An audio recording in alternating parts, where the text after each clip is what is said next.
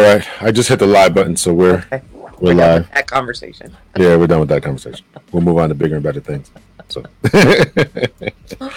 so I appreciate you coming on. I really do. It's very nice of you. I've been a faithful viewer. Oh, So, and thank you. Thank you you. have a career in law enforcement that we're going to get into and discuss. So, well, just a couple more people, I guess, need to show up, or someone needs to show up. So, They better so show up. they better show up, right? I had people setting reminders and Oh yeah. Well, listen, I appreciate you putting out the word out. It really means something. yeah. So Well, we're yeah, trying to help. That's yeah, what we do. We try to yeah, make people be great. yeah, yeah. So we got a couple of viewers. Thank you so much to the viewers there. Appreciate it. So we are here with Tracy Lederer, and I really appreciate you coming on Captain Hunter's podcast. Thank you so much. You're welcome. Absolutely. So do you want to just tell us a little bit about yourself? Okay. I am a retired chief probation officer for the state of Connecticut. Um, I went to college in Connecticut. I went to Eastern Connecticut State University. I have a bachelor's in sociology and criminal justice. I have a master's degree in criminal justice and a master's degree in public safety leadership. I retired from probation in 2016. Actually, April 1st. It'll be 5 years already. Oh Time wow. flies. Time flies. I started my career in corrections, actually. I was a correctional counselor, so I was there for about 4.5 years. I worked at Whaley Avenue in New Haven, and I also worked in central office in the community division where like parole and stuff was. Okay. Um, let's see. When I retire, I've taught college classes at Northwestern Community College up in Winstead on probation. And I've guest lectured at Quinnipiac, Naugatuck Valley, Northwestern, Central Connecticut State University. What else? Oh, I've done so many things. He's done so many things. Got to narrow it down, right? Yeah. Currently, I work for the Department of Corrections with the state of New Hampshire part-time. It's my retirement gig. I work Tuesdays, Wednesdays, and Thursdays. And I am the Victim Offender Dialogue Coordinator. And basically what that means is victims or survivors of serious violent crimes, or their family member if it was a deceased person, that want to have a one-time face-to-face facilitated conversation with the person that caused them harm.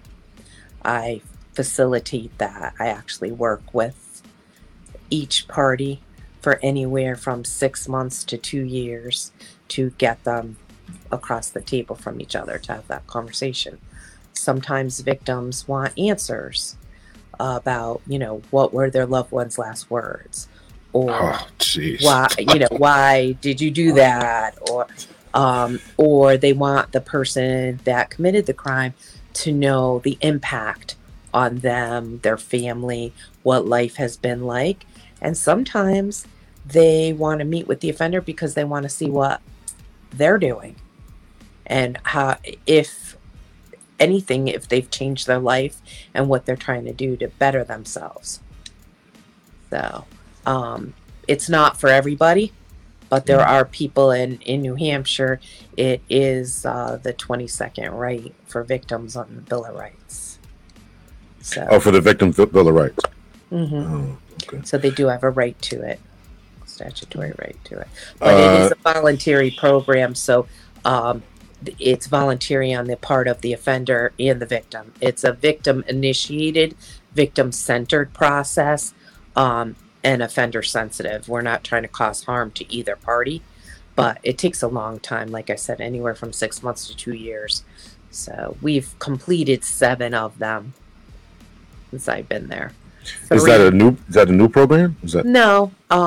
What happened was when I got hired in 2017, the state of New Hampshire, the previous director passed away in 2013, and they had no one doing the program. So basically, they weren't in statutory compliance until I got hired, and then it took like a year to revamp the policy for me to get trained. There's a 40-hour facilitator training to be able to do the kind of work. And get the program up and running. So we've had probably about 45 referrals, but not all go to dialogue. Sometimes they start the process and either the offender pulls out or the victim pulls out. So we've had 7 completed. We started mid 2018. Obviously, we didn't do any in 2020 because of the pandemic. So we've had 7. For reference, if anybody's interested in that kind of work, Van Jones from CNN did a project, not this past summer, but the summer before, called The Redemption Project. And I think there were about 6 or 8 episodes. What he portrayed in that is pretty much like what I do. So that's the kind of the restorative justice type of thing. It is restorative justice, yes. Yeah. Yep. Yeah. So you said you had 45, right? And it only completed 7? Yeah. Because a lot of them have, either pulled out or weren't appropriate. Just because they didn't actually go to a face-to-face dialogue doesn't mean that they weren't successful. Sometimes through the process, it's like a back and forth process. Like I meet individually with the victim and individually with the offender. And there's a lot of back and forth, transparent exchange of what's going on and where people are at in the process. Sometimes the victim gets enough information that they don't want to move forward. Oh, okay. And sometimes I say it's selfish, but the offender will stop the process. And do they give you reasons why they stop the process? Yeah, sometimes they do, or sometimes they just don't want to continue. And because it's voluntary and there's no punitive, measures if they stop the process, there's really nothing we can do. We can try to talk to them and get there, but. Yeah, it's got to be tough. I mean, I don't know if I could sit there and watch and look at the loved one, or look at the person who took my loved one away. In particular, I'm talking about homicides, and try to have a dialogue with them and want to know what their last words were. Oh my God, that would I'd be a mess. And that's you said they only meet one time though. It's I know they're just back. Right. Yeah, they do some type of dialogue back and forth. You said. Yes. And, yeah. Yep. Yeah, and then they only meet one time, right? And do you ever get the feeling that someone wants to, kind of get to them just to hurt them? Is that? Well, that's why the process is slow.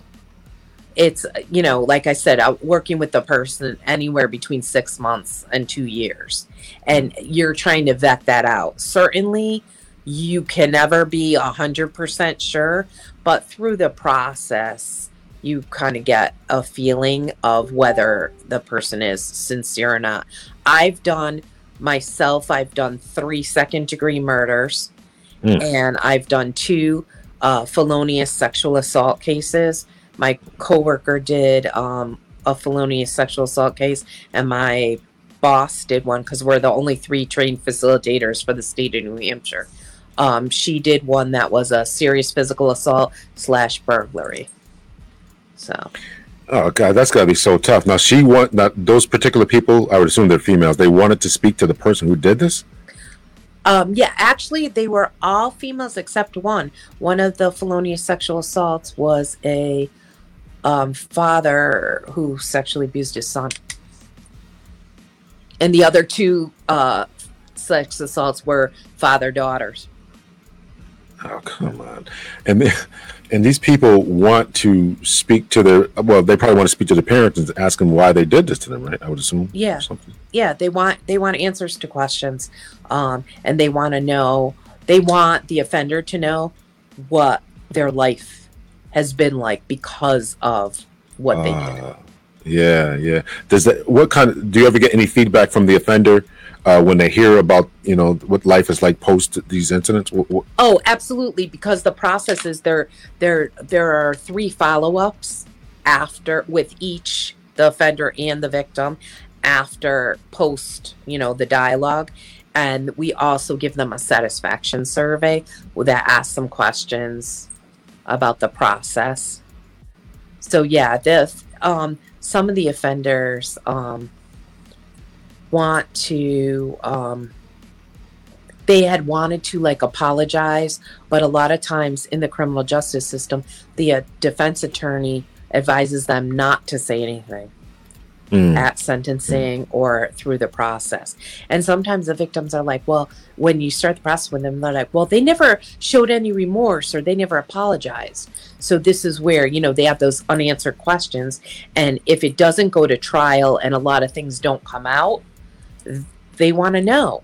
Like one of the murders I did, it was the sister's, her brother was murdered. She wanted to know specifically from the offender what her brother's last words were, why he, what actually happened, step by step, what happened. And I actually thought the offender did a really honest job of communicating that, and she felt that it was truthful. God, I don't know if I could do that. I mean, it's not for everybody. It's definitely not for me. Definitely not for me. Thanks everyone who's joining in. If you guys got any comments or questions, make sure that you do put them in the chat. Tracy and I cannot see you, so because of the program that we're using, so you have to say hello or wave or give a thumbs up or heart or something along those lines, so we know that you are here. Thank you guys so much. So you started off in corrections, and so I didn't know that. So you started off in corrections, and you were doing, what were you doing for them? I was a correctional counselor at New Haven, Okay. Whaley Avenue. And what did you do? What were you doing? I mean, this is correctional counsel. It was just making sure basic needs and things like that. I just lost my train of thought. I'm sorry. I put these up and they distract me. I'm sorry. I had two blocks. So I was responsible for 102 inmates that were pre-trial inmates, because it was county jail. It wasn't prison. And it was things like making sure that they got legal calls. Sometimes they wanted to know when their next court date was. They wanted to know, some of them, we did have a few sentence inmates there. They'd want to know, how much time they've done, or just different things that they would send you a request slip and you would answer them. So basically I had a system where I tore the blocks twice a day. Once in the morning, I'd gather all my request slips. I'd go down to a little office that the counselor shared. I'd answer all the request slips, and then I'd come back and tour the blocks. Sometimes they needed like underwear, socks, t-shirts. I would get that from the property room. I did a lot of networking so that I could so the offenders in my blocks got what they needed. But yeah. Okay. So and then I got a position at central office, and I worked on the escape project years back, where people offenders they walked away from halfway houses. Okay. Not like true escape. So, and then I was responsible for 229 beds and halfway houses. I did that, covering that for a while. And then my dream job of becoming a probation officer came true. Okay. That's nice. So why was it your dream job? Is that something you thought about when you were an 8-year-old girl and said, I want to be a probation officer? No, when I started college, I was a business major. Mm-hmm. And I was flunking out. So I went on I'm sure the work wasn't hard. academic probation. So after doing some searching and seeing that I'm a very personable, I like people, I like helping people, I got into criminal justice, and I was really interested in probation because I feel that a probation officer is a cross between a law enforcement officer, because we have to enforce court-ordered conditions, and you do have peace officer status, so you have arrest powers. But the other side is you're a social worker, and it's your job to help individuals that are placed in the community to transition back and become productive members of society. Hmm. So, Okay. So, and you did that for how long? Probation officer? well, I was probation officer until 2009 when I got promoted to chief. And then I did that until I retired April 1st, 2016. And as chief, well, congratulations on your retirement. Thanks. Almost 5 years now. As your responsibilities as chief, is that like you ran your own division? What does that mean as chief? It's not like a unit. You have a Okay. unit of maybe 6, 7. You could have 8 probation officers under you. Okay. So when I got promoted, so I did my whole career in Waterbury until I got promoted to chief, and I went to New Haven Oh, okay. when I was a chief, and then I was in New Haven for 3 years as a chief, and then I went to our training academy for my last few years. Oh, okay. So, Okay. yeah. So when I was a chief in New Haven, I had a unit under me, and I also did I was a supervisor of the women offender case management specialized unit too. So sometimes you have specialized units under you. So I did that as well. Okay. All right.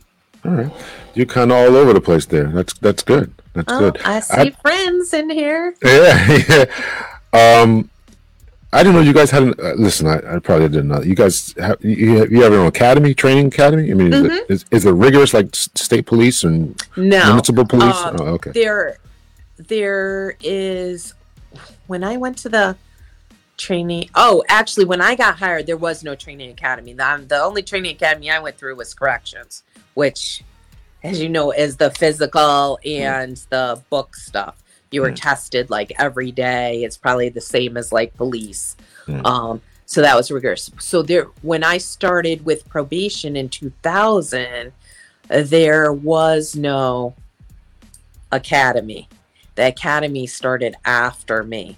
There are 2 parts to the academy. There's like the physical, learning with handcuffing and OC spray and the Monongahela baton and defensive tactics, the red zones and everything.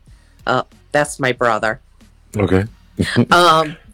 And then there's the book side of it. So they're getting lessons on motivational interviewing, case management, everything you can think of. There are just so many topics. So and how long is the academy? How long is that? I don't know how long it is now. But back then it was probably 4 to 6 weeks. Okay. Of book stuff, and then a week of like the tactics with the handcuff and OC spray on that. Okay.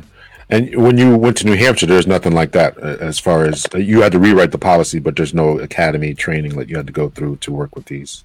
Oh, no. For when I'm in Department of Corrections now, I went through like a week of civilian stuff, but they didn't have us do any behavior management or anything like that because I'm in victim services. So I'm in a different, unit, even though my office is located in a prison. Okay. And so do you miss it? I mean, being retired and all, do you miss it? Well, I was talking to one of my old co-workers / friend today, and what I do miss, honestly, was when I was a PO and I was out in the field all the time and impacting people's lives. That's what I miss. That's what I miss. Okay. Being a supervisor, which I'm sure some of it is babysitting. I hate to say that, but it is. And but when you see people that have worked for you get promoted, that's a great feeling. So you've mentored them. So yes. So I think this your brother just said. I think he's saying the academy's probably 13 weeks. Corrections. He's talking about corrections. Oh, okay. Yeah. Okay. Corrections is only 13 weeks. No, that's not right. Corrections. He's retired. Corrections. So, yeah. Okay. I don't know. All right. But that was back then. Nope. What? Oh, I think to the question of do you miss it or not? I think that was the answer to the Oh, question. he doesn't He's miss probably it. saying he doesn't miss it either if he's in corrections and No, retirement. he definitely doesn't miss Yeah, it. yeah, yeah. I can't imagine that. Just the I had a few corrections officer friends, and just the amount of fights that they would go into, the codes and all that kind of stuff. So I can imagine not missing that. So Well, I'll tell you, in when was it? Oh God, 89, about a year after I graduated from college, I was doing some volunteer work at the youth prison, Manson Youth Institution, um, in Cheshire, and I developed an anger management program that I was using with the youth there. Um, and one day, actually, it's kind of remarkable. Back in those days, I actually had keys. I was not an employee, but I was a volunteer.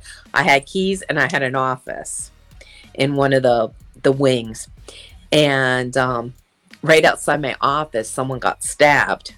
mm. And the officer, one officer was on break, and there was only one officer, and there was no other staff in the unit that day. The cottage, they called it back then. So I had to step over this bleeding person while the officer was coming to take care of that and go run the bubble, as they called it. So, you have different experiences. You do see a lot of things. Were But you ever scared doing that? I mean, you said you were about I was you in my were 20s. Was I scared? No, I don't think so. no, just kind of No. just handled it, right? Yeah, you just did what you had to do. It was like instinct. Okay, like I'm this volunteer who should never be touching this bubble board, but I had to do it. I mean, I had to call the code and everything. So, As a volunteer, did you get that training? I mean, you had, you got like a 2-day training. It was more about boundaries and ethics and not bringing things in for inmates and that kind of stuff. the stuff that people are. Well, I don't want to talk But about because corrections. I had a good rapport with the officers and sometimes I'd hang out in the bubble, I learned what to do. So, Yeah, yeah. Okay. Yeah, all the stuff that magically just shows up in prisons that nobody's yeah, bringing in. So, right. but Right. I don't want to talk about corrections. I see my man Art's in here, so I keep meaning to have you on, Art. I'm going to contact you, man. I want you to come on and talk about your experiences. Um, so yeah, so you're retired now and enjoying life and living life, and up there in New Hampshire in the cold where it snows like every other day and stuff, right? So what else are you doing in your retirement? What else am I doing? Well, since the pandemic hit, I Yeah, haven't well, been doing much. I mean, I'm not one of your esteemed guests that has oh, written you a book. definitely are. You definitely are. Oh, he said too young at the time to realize the danger. Yeah, Um, when you're stepping over bleeding people and stuff, you know. yeah, well, he was in that big riot in Garner in 1992. So Okay. Yeah. he has a lot of stories. But So I don't mean to cut you off, but a no, friend of mine, Eric Williams, was hurt, injured in Garner in '92. I believe it was '90. Yeah, it was '92. Yeah, I oh, believe my he was. my brother probably knows him. Yeah. So Eric Williams, I think he was the corrections officer who was knocked out, and they held him. Behind, in a cell or whatever, something along those lines. So. Dave, do you know him? Um, so what else am I doing? Well, I had a little consulting business. He's saying David's saying yes, he did know him 1993. Yeah. Yeah. So I do have a little consulting business on the side. So I have done some trainings. I'm like certified in trauma training, suicide prevention for law enforcement, Myers-Briggs. That's a personality Yep. personality. Yeah. Yep. Okay. Yeah. Oh God, what else am I? Oh, problem gambling awareness. So I have gotten contracted to do some of these trainings. Not since the pandemic, but I did that on the side. And then, occasionally I'm guest speaking at colleges. Again, the pandemic has kind of put a damper on that. And I was traveling a lot. Oh, that's what retirement's all about. You tell me what to work stuff. I was expecting you to say, listen, I was traveling, I was Yeah, doing I this, was and, you know, traveling. sewing or whatever. I don't know. No, no sewing, no creativity there. I mean, I go to the gym, trying to stay healthy. Okay. Um, but yeah, Vegas 3 times a year. I went on a cruise Now, last February before everything changed. you talk about problem we're in is gambling. We might have to have a conversation with you. Research, research. It's research, yeah. I'm search research, yeah. It's Okay. only a problem when you're gambling your like mortgage payments away or things like Okay. that, But when you controlled and you take what you're willing to lose, that's not a problem. But Yeah. I always I joke, I tell them it's research. It's Mm. research. So I went on a cruise before the pandemic hit and closed everything down. So last February, and I was supposed to be on one last week, but because of the pandemic, we canceled it. So yeah, I was in the Caribbean. Okay. So Okay. yeah, I miss traveling. I miss seeing people live, like in person. Okay. But yeah. So Nice. just trying to relax. I'm actually taking a sign language class right now through Naugatuck Valley. Ends in a few days. I haven't learned much, I'll tell you. There's a little more. Aren't those free? Are those free?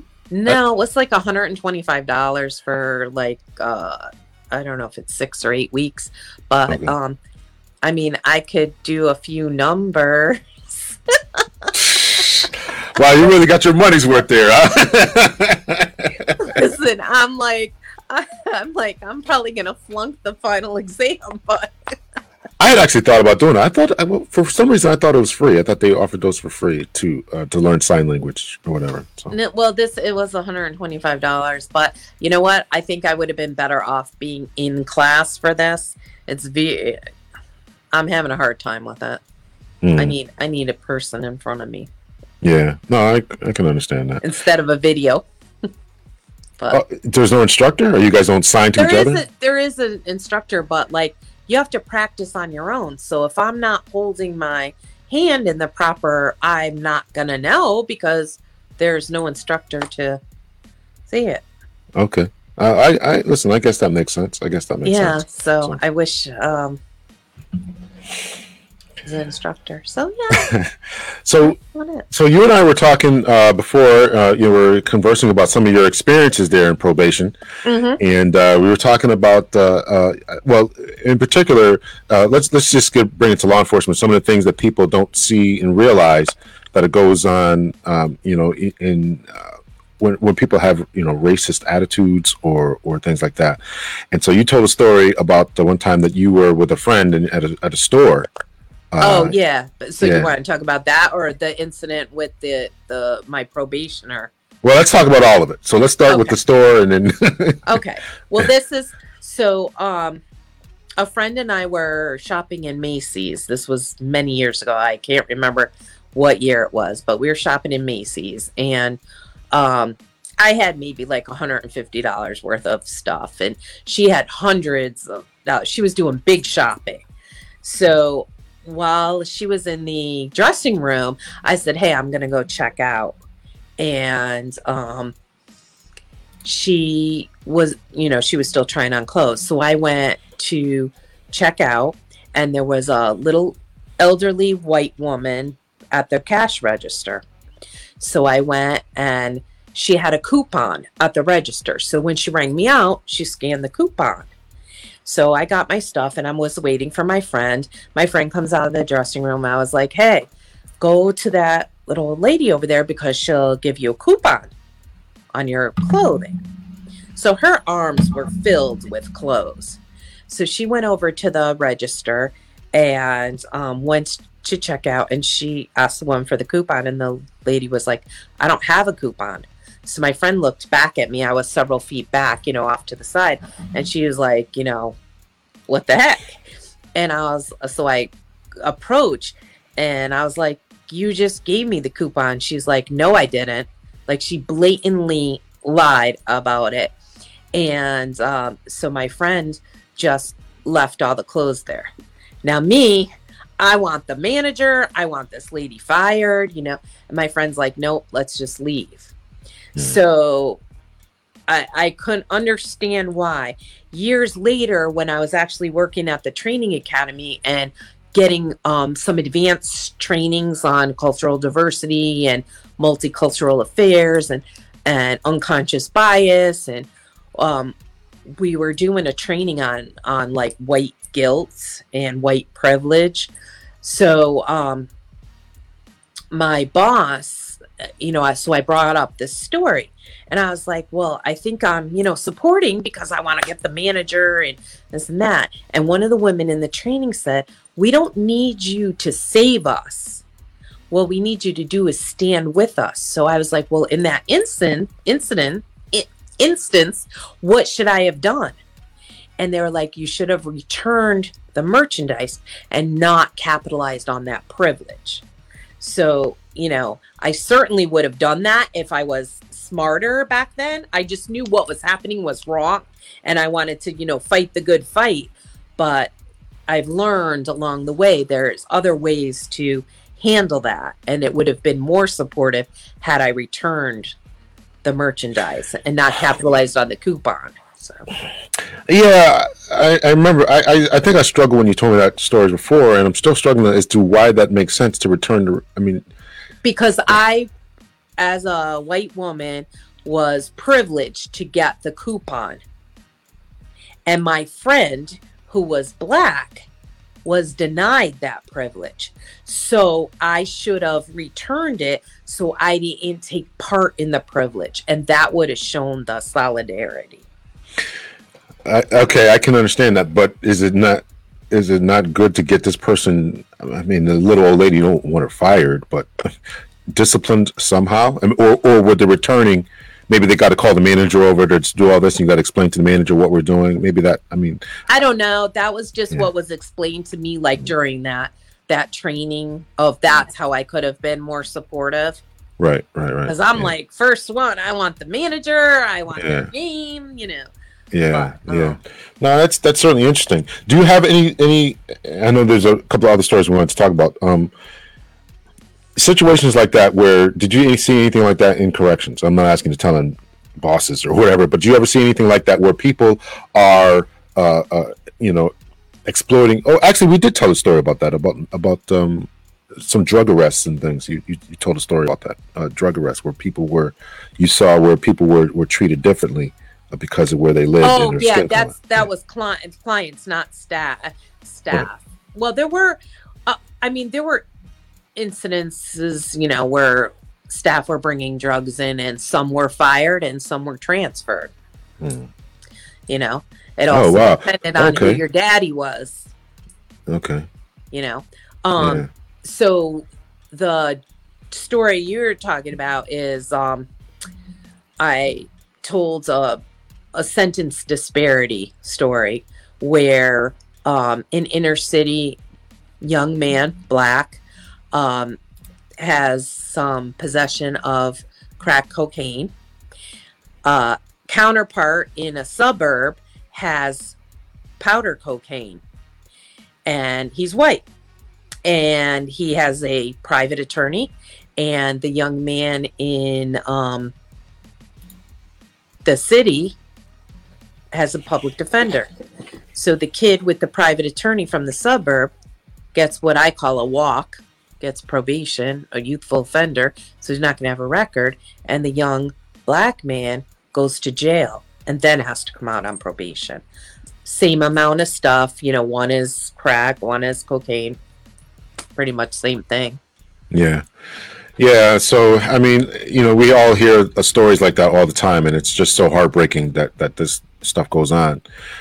So as you process that particular incident that you went through years later, I mean, what is your sense? I mean, obviously you have a sense in a window into a place that, you know, many other minority persons don't get into. I mean, I'm sure that you probably heard conversations that other people aren't privy to. What is the sense that people do people talk about this, or do they not talk about it, or you know, the privilege that we have, or let me ask you this: if you were telling this story to a group of other white people, would they say what the little old lady did was wrong, or would they say, hey, it's just the price of doing business? What would be their take on it? I think it depends on the audience. It depends on their upbringing and their awareness, because there are a lot of people, you won't see things if you don't open your eyes and pay attention. You can go through, life in tunnel vision and not see anything, but these disparities, the discrimination has always been there. It's a matter if you want to wake up and see it happening and you're exposed to it, or is your head just stuck in the sand and you don't want to see it. I think that sometimes educating people can be helpful, but they have to be open to it. Yeah. So I'm always trying to have those conversations with people, and sometimes they're receptive and sometimes they're not. Yeah. So role model. So in my book, and you bought the book, and I appreciate that. Thank you. So I tell a couple of stories, and a friend of mine called me today, and I appreciate him reading the book, buying the book, and all that. And so he called me today, and he couldn't believe two of the stories that I told. And he said, if anybody else had told these stories, I would think that they're lying. And I want you guys to actually buy the book, so I'm not going to tell both of the stories. But one of the stories I will tell. So when I was a police, when I was just entering the police academy, we were filling out the paperwork for just the Social Security number, dependents, and all that kind of stuff. So we got to the part about the dependents. I was 22 years old.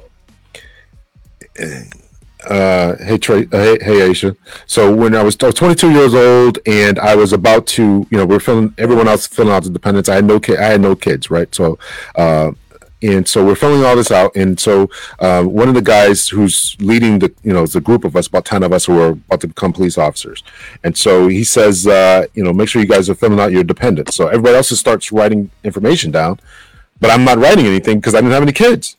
So he says to me, well, he didn't say to me, but he just kind of looks around and says, hey, everybody in here is writing down their dependents. You mean to tell me everybody's writing their dependents down? And I'm looking like, wait a minute, is this guy talking about me? He thinks because I'm a young black guy that I got kids?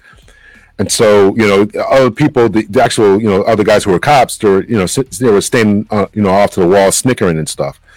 So then after we're all leaving, and then one of the guys comes up to me and says, one of the other soon-to-be recruits comes up to me and says, hey, listen, we all know this guy's talking about you. I feel really bad about how you were, what was going on in there. I'm like, listen, I know he's talking about me too, but this is really, this is real.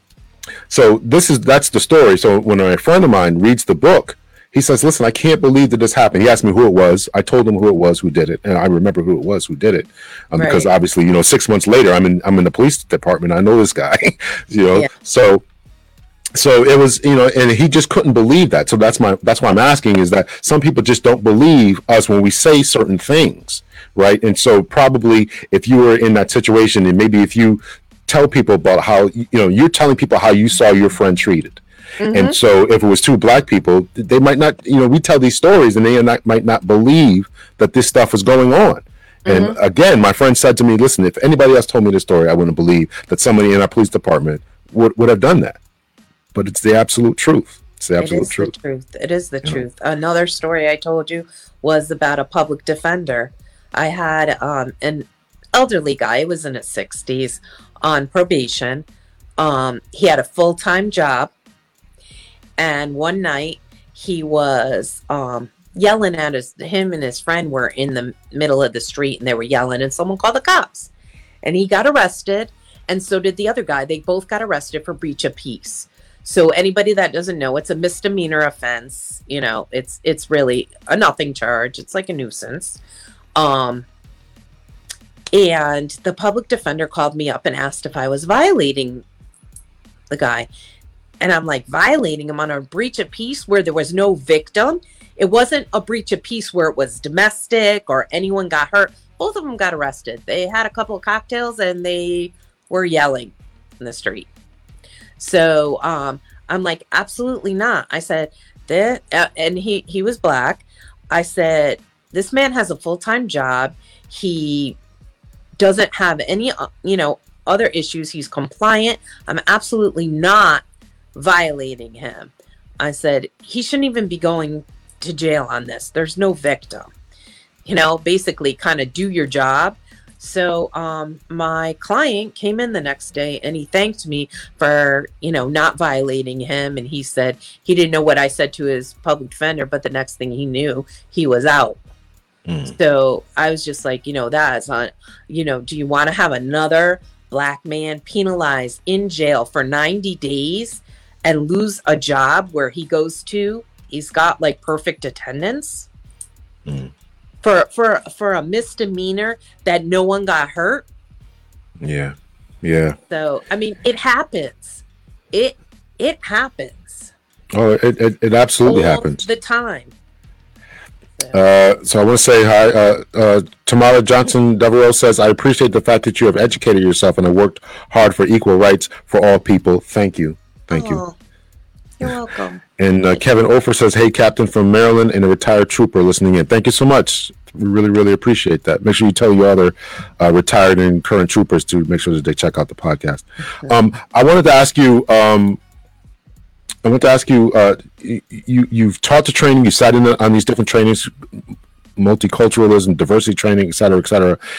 People ask me all the time, I've done shows about it. Do you think that this type of training works, in your opinion? So again, it goes back to if you have an open mind and you're open to learning something new, like I did in that instance about the privilege and, what that meant and how it looked. I was open to it. If you're not open to it and you don't believe that it exists, then it's not going to work. But I think a lot of times when we have these trainings, and in probation, they had these, they call them brown bag discussions. The people around the table are generally not the people that need to be at the table. And that's the problem. When you have the voluntary, trainings. And then if you make it involuntary, where they're mandatory and they have to go, people don't want to be there and they're not paying attention. But again, it's like wanting to open your mind to other possibilities and better solutions. All I know how to do is role model how I treat people and set that example as, a PO dealing with people, just as a citizen every day. I have a diverse group of friends. I treat them as people. I don't say, I have a Black friend and I have a Hispanic friend and I have a white friend. No, I have friends. So I think, it's that being open to it. Anything can work. We have great minds. We can learn things. You can teach old dogs new tricks, but you have to be open to it. So it's going to work for those that are receptive, and it's not going to work for people that aren't. They're going to let it go in one ear and out the other. But I think it's important to offer trainings, and it's important for them to be experiential in nature, like breaking out into groups, doing a video. It can't be just lecture. One of the best videos out there is Brown Eyed, Blue Eyed Experience by Jane Elliott. They use that at CSSD probation for one of the trainings. That's a really powerful training. And I just saw an article of her being interviewed about something else, having to do with it, but not the brown-eyed, blue-eyed, but just how we treat people. Yeah.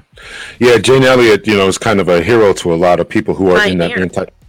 Yeah. Absolutely. There's a YouTube video of her, asking an audience, saying, all you white people out here, and this is her words, right? And she's white herself, for anybody who doesn't know who Jane Elliott is. So she's little lady. She's saying, all you white people out here, I want you guys to stand up if you want to be treated like your African-American brothers and sisters in this country. I saw that. Yeah. And surprisingly, nobody stands up. And she says again, Shocking, right? yeah, shocking. So, and then she says again, no, you all didn't understand what I said. If you want to be treated like black people are treated in this country, stand up. Again, nobody stands up.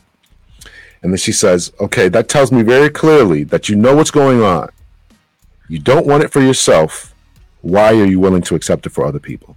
So, you know, it's a powerful lesson that she has been doing since the 60s, right? She started that blue-eyed, brown-eyed experiment in the in her right classroom, in her classroom right after Martin Luther King was killed.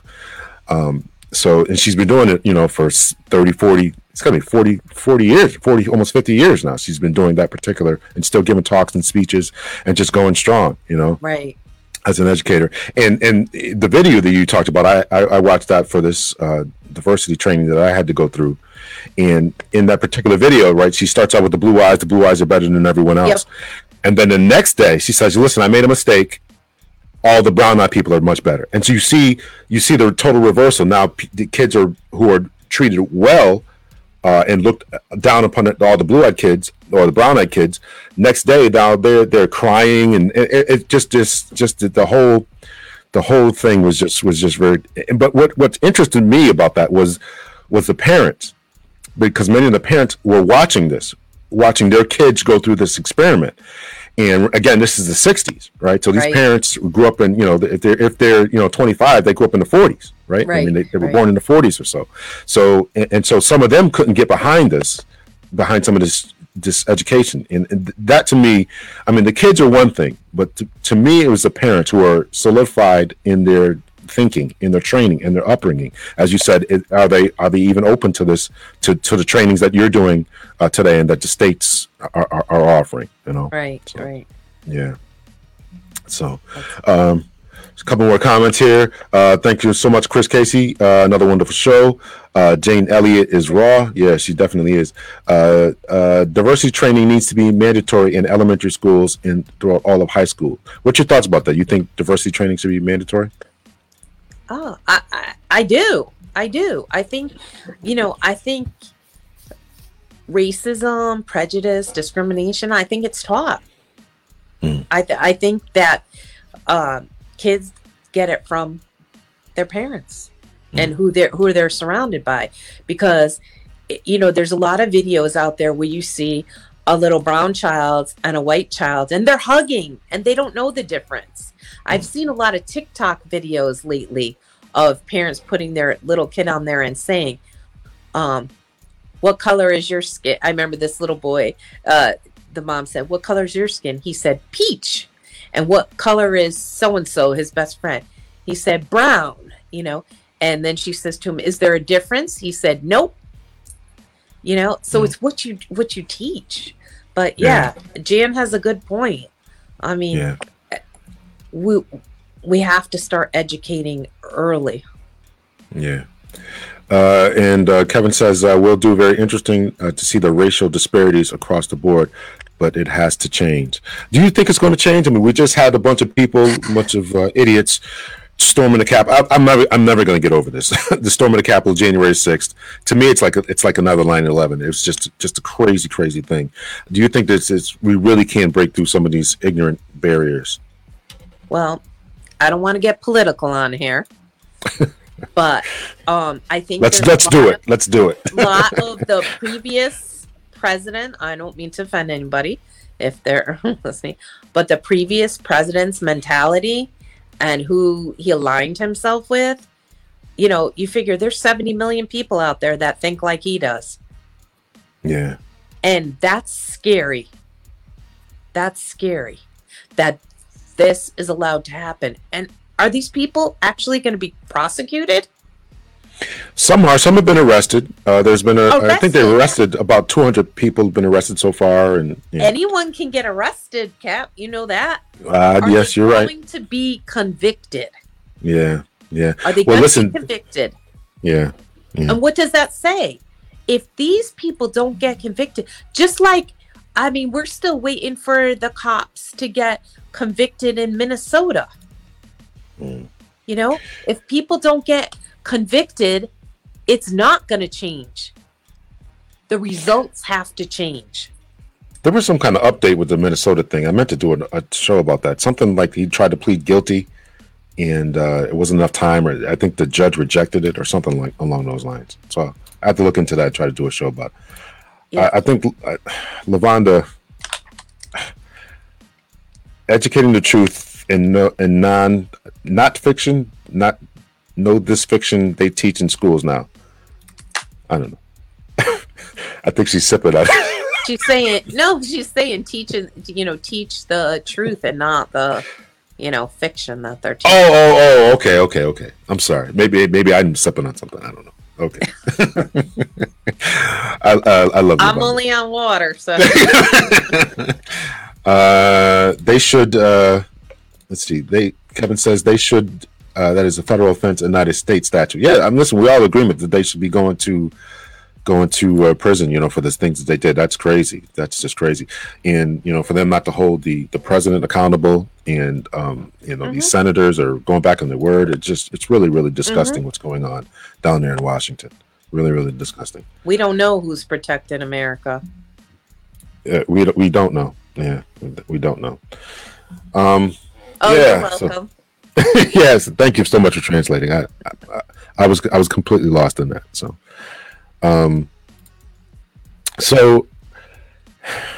what's the plans for the future? You're going to continue giving lectures and traveling the world and country and going to Vegas 3-4 times a year and doing research. Yeah, hopefully we'll see. I don't know how long I'm going to be doing my job. I'm definitely committed through the end of 2022 because I'm on the board for the National Association of Victims Assistance and Corrections, and we have an annual conference every year. Last year it was supposed to be in Phoenix, and this year it was supposed to be in New Hampshire. We were sponsoring it this year, but because the pandemic happened, we're in Phoenix this year. So next year it's New Hampshire, and my boss made me promise that I won't leave her until the conference is done. Because I'm doing all the work, so. That restorative justice, when I was going through my degree, we had to look at that, and it's actually very successful. It's more successful than I would think it would be, because that's not for me. But people who have gone through that, what you're doing and providing, the restorative justice programs throughout the country are actually very, very successful. People do. It's very cathartic, if you can say that. Very stress releasing. They really get some answers. So people, absolutely. Actually, all the people that have, gone through it fully or partially and stopped the process were satisfied with the process and how it's done. And this, Connecticut does not have it, but there are 32 or 33 states that do have it. Connecticut is not one of them, though. I'm sorry to say. But if they want to hire me as a consultant, I'd be happy to get that program up and running in Connecticut. All right. Well, I'll be your assistant on that. So we had to do a couple papers on that. Yeah. Yeah, I had to do a couple of papers on restorative justice. That's why I was so shocked that more people aren't doing it. Because to tell you the truth, being a cop, I'm like, this is nonsense. But then you start reading the research. It's like, oh, okay, it does. People are getting the satisfaction that you're saying, and it becomes in both parties. People end up hugging and forgiving each other. Yeah, sometimes. I'll tell you, if you have time, watch the Van Jones. You can probably get it on demand. It's called The Redemption Project. My job's a little different because it's more victim centered and his, seems a little more offender centered, but it's definitely a victim centered process. It's not exactly the same, but he had some decent episodes on there and you could get a feel for what the program is. So we have one other in New Hampshire. We have another restorative justice program. This is under post-conviction services. So for the offenders that are already sentenced, and it's called an accountability letter bank. And it's where an offender can write a letter of amends, apology to their victim. And then our office will reach out to the victim and give them the option whether they want the letter and whether they want the offender to know that they read it and received it, whether they want to respond to it. So we put all with restorative justice, all the power is back with the victim. Yeah, very good. Very good. Yeah. Yeah, that's good work. That's good work. So yeah. So I think that's pretty much it. I mean, unless anybody else has any questions and or comments. So, what you were just teaching probation type stuff when you were teaching at Northwest and other guest lecturing? Yeah, I was teaching I've guest lectured on probation, corrections, juvenile justice, women in corrections, different things. Oh yeah, I lectured at Quinnipiac years back too. Yeah, that's pretty big time, right? Quinnipiac. Yeah. So, they're all big time. So. Yeah. So. But yeah. Did you ever think about becoming an adjunct, or just trying to stay there? Or, I'm thinking about trying to get in. I actually took a course to teach online. They like you to have some sort of certifications through a quality assurance company. It's called Quality Matters. So I went. Okay. I took the course. So okay, we'll see. Okay, we'll see. Yeah, well. But I'm always, I'm not opposed to doing, stuff for free too. Like guest lecturing for different things. And like I said, I have done the suicide prevention for law enforcement. I was one of the lecturers. I was actually post-certified for Waterbury PD, but when they did my certification up at Post, they put me under Waterford, so I never ended up actually teaching at the PD. So when I went to get recerted, that's why. Yeah. But yeah, so that's. Have you ever had a chance to talk to individuals and try to, I don't want to say talk them down, but yeah, talk them down to really trying to get them to refocus and recenter themselves? People going through depression and all that, police officers in particular. Have you done that? Well, I did. We had that conference at Central, the Melanie Rieger Conference Against Violence. So 2 years in a row, I had the segments for teaching it. So I had a lot of cops in my class that took the class because they could get credits for it because I was post-certified. Okay. So I have had experiences. I actually, when I got trained in it, I actually taught all the probation officers for adult probation, all the officers, all the chiefs, and all of juvenile probation officers. So I did that over, I don't know, almost a year period where I was teaching 2 classes a day, several times a week. And I had several people come up to me after to talk about their experiences and what was going on with them, and then made some referrals. I also always had a list of resources and encouraged them to contact EAP because we had like Total Care EAP, and they get to have 3 counseling sessions during work time and not have to take time. Yeah. So, the problem with cops, and I think that this is a problem that just goes beyond, is that first we got to get over this stigma of mental health. Cops are so gung-ho, so alpha, so solitary in their did you just leave?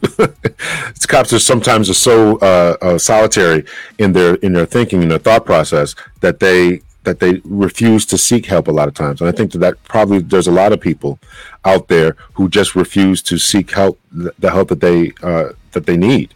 So I think that's really, really just a problem.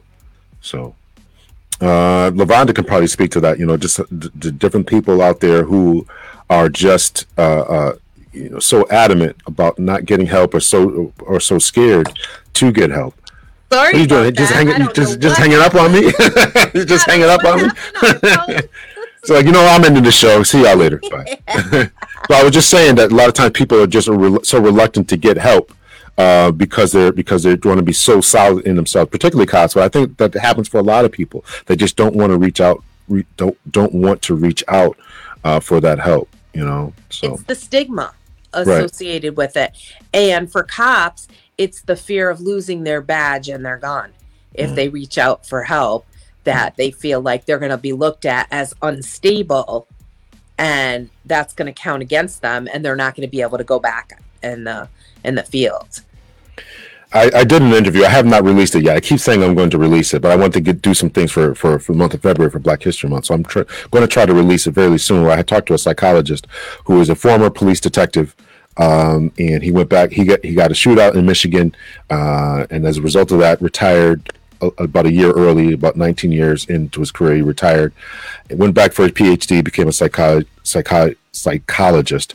And so he talks about just this whole alpha personality that cops develop. And we really had to change it at the administration level. And, because again, cops are so solitary, as a police officer, particularly in really small towns, you can be the only police officer that you see the whole shift. So you got to have this persona that you're super tough. Right. And because you can't show weakness because your backup could be an hour away, literally. So you have to present this image. And so therefore, if you present the image or try to go get help, you'll get teased not only by your coworkers, but you'll get teased by the administration saying, listen, you're a cop, man up, we don't do that kind of stuff. Hey, you got to go talk to the shrink, what's wrong with you and all that kind of stuff. Right. So they're trying to change that type of thinking. And I got to think that a lot of people, when you look at the amount of people who are killing young kids who are in LGBT communities who are killing themselves, a lot of people are killing themselves over COVID, losing their jobs and all that kind of stuff. So there's a lot of things being bullied, right? There's a lot of things that are going on, in people's minds. So, well, one thing that was said to me many years ago is even a therapist needs a therapist. So, when I've, taught the class, I talked about the water cooler talk and the gossiping and, that's a way of bullying and leaving people out. And I said, just remember, everyone is battling something in their life and you don't know what they're battling. So a kind word can change their day. Yeah. And an unkind word can also change their day. That's true as well. If we just keep in mind that, everybody has a battle. And when you go to work, it's time to do work. And it's not, your personal life coming out. So if people can remember that, everybody's carrying something. And, you would think, oh, so-and-so is not pulling their weight. But you don't know what's going on with so-and-so. They may have something going on with administration that they can't tell you. Yeah. Yeah, that's true. That's very true. Very true. So thank you so much for coming on the show. You're really, welcome. Really appreciate it. Thanks for having me. Great conversation. Yeah, thank you so much for your service, giving your years to the states now. Yeah. And educating the younger people who want to be parole officers or enter law enforcement, criminal justice system and all that kind of stuff. Yeah. So I appreciate it. Thank you so much. Really, I enjoyed the conversation. Learned a lot. Thanks. Absolutely. So, all right, ladies and gentlemen, we're going to call it. But we have a show this Wednesday. Aisha and I don't know if she's still in the room, but Aisha and I will be doing messy entanglements. We're going to have, actually, it's going to be another heavy show. We try to keep it light and laughter, but it's going to be a heavy show. We're going to talk about our men meeting the emotional needs of women. Oh boy. Yeah, it's going to be a heavy one. So that's what we're going to talk about. Our men meeting the emotional needs of women. So we had a heavy one last time. We have a heavy one this time, and so we shall see what the situation is. So that should be every week. Messy entanglement. Well, you talk to my co-host there. I'd like to do it every week. Talk to my co-host. So, and it's not going to be on Captain Hunter's podcast. We started our own other podcast Messy Entanglements. So wherever you're looking at this at, through Facebook or through YouTube, it's just type in Messy Entanglements. And you should find us there. Messy Entanglements. I should have sent everyone a like, so make sure you like the page, and that way you should get notified of when we do stuff. So don't come to Captain Hunter's podcast on Wednesday, 7:30 p.m. Eastern Standard Time. You got to go to Messy Entanglements, and we're going to stream just like we do now, and all that kind of stuff. So I'm looking forward to it. Have a lot of fun, and yes, like the Facebook page. Yes, absolutely. So like the Facebook page, like this one. Captain Hunter's podcast, and like Messy Entanglements. So, and yes, a lot of people saying they can't wait. Shine Brown saying can't wait. Janice Collins says thank you both, very informative. Yes, it was. Yes, it was very informative. Thank you. A lot of loves out there. Love for Tracy. Love you too. So that's it, guys. Take care of yourselves. Much love and peace. We'll talk to you on Wednesday. See you Wednesday. Take care.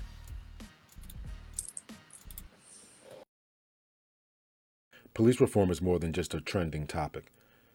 My name is Lawrence Hunter. I'm a retired police captain from the state of Connecticut, and I've written a new book called Police Reform. And I talk about the evolution of law enforcement here in America and what changes need to be made in order to improve the relationship between the police and the communities that they serve. Over the past few months, it has become increasingly more important and more evident that there's something amiss and awry between the police and the communities that they serve. So whether you're about defunding the police or defending the police, if you're about Blue Lives Matter or Black Lives Matter, no matter what side of the fence you happen to sit on, make sure that you pick up your copy of Police Reform today.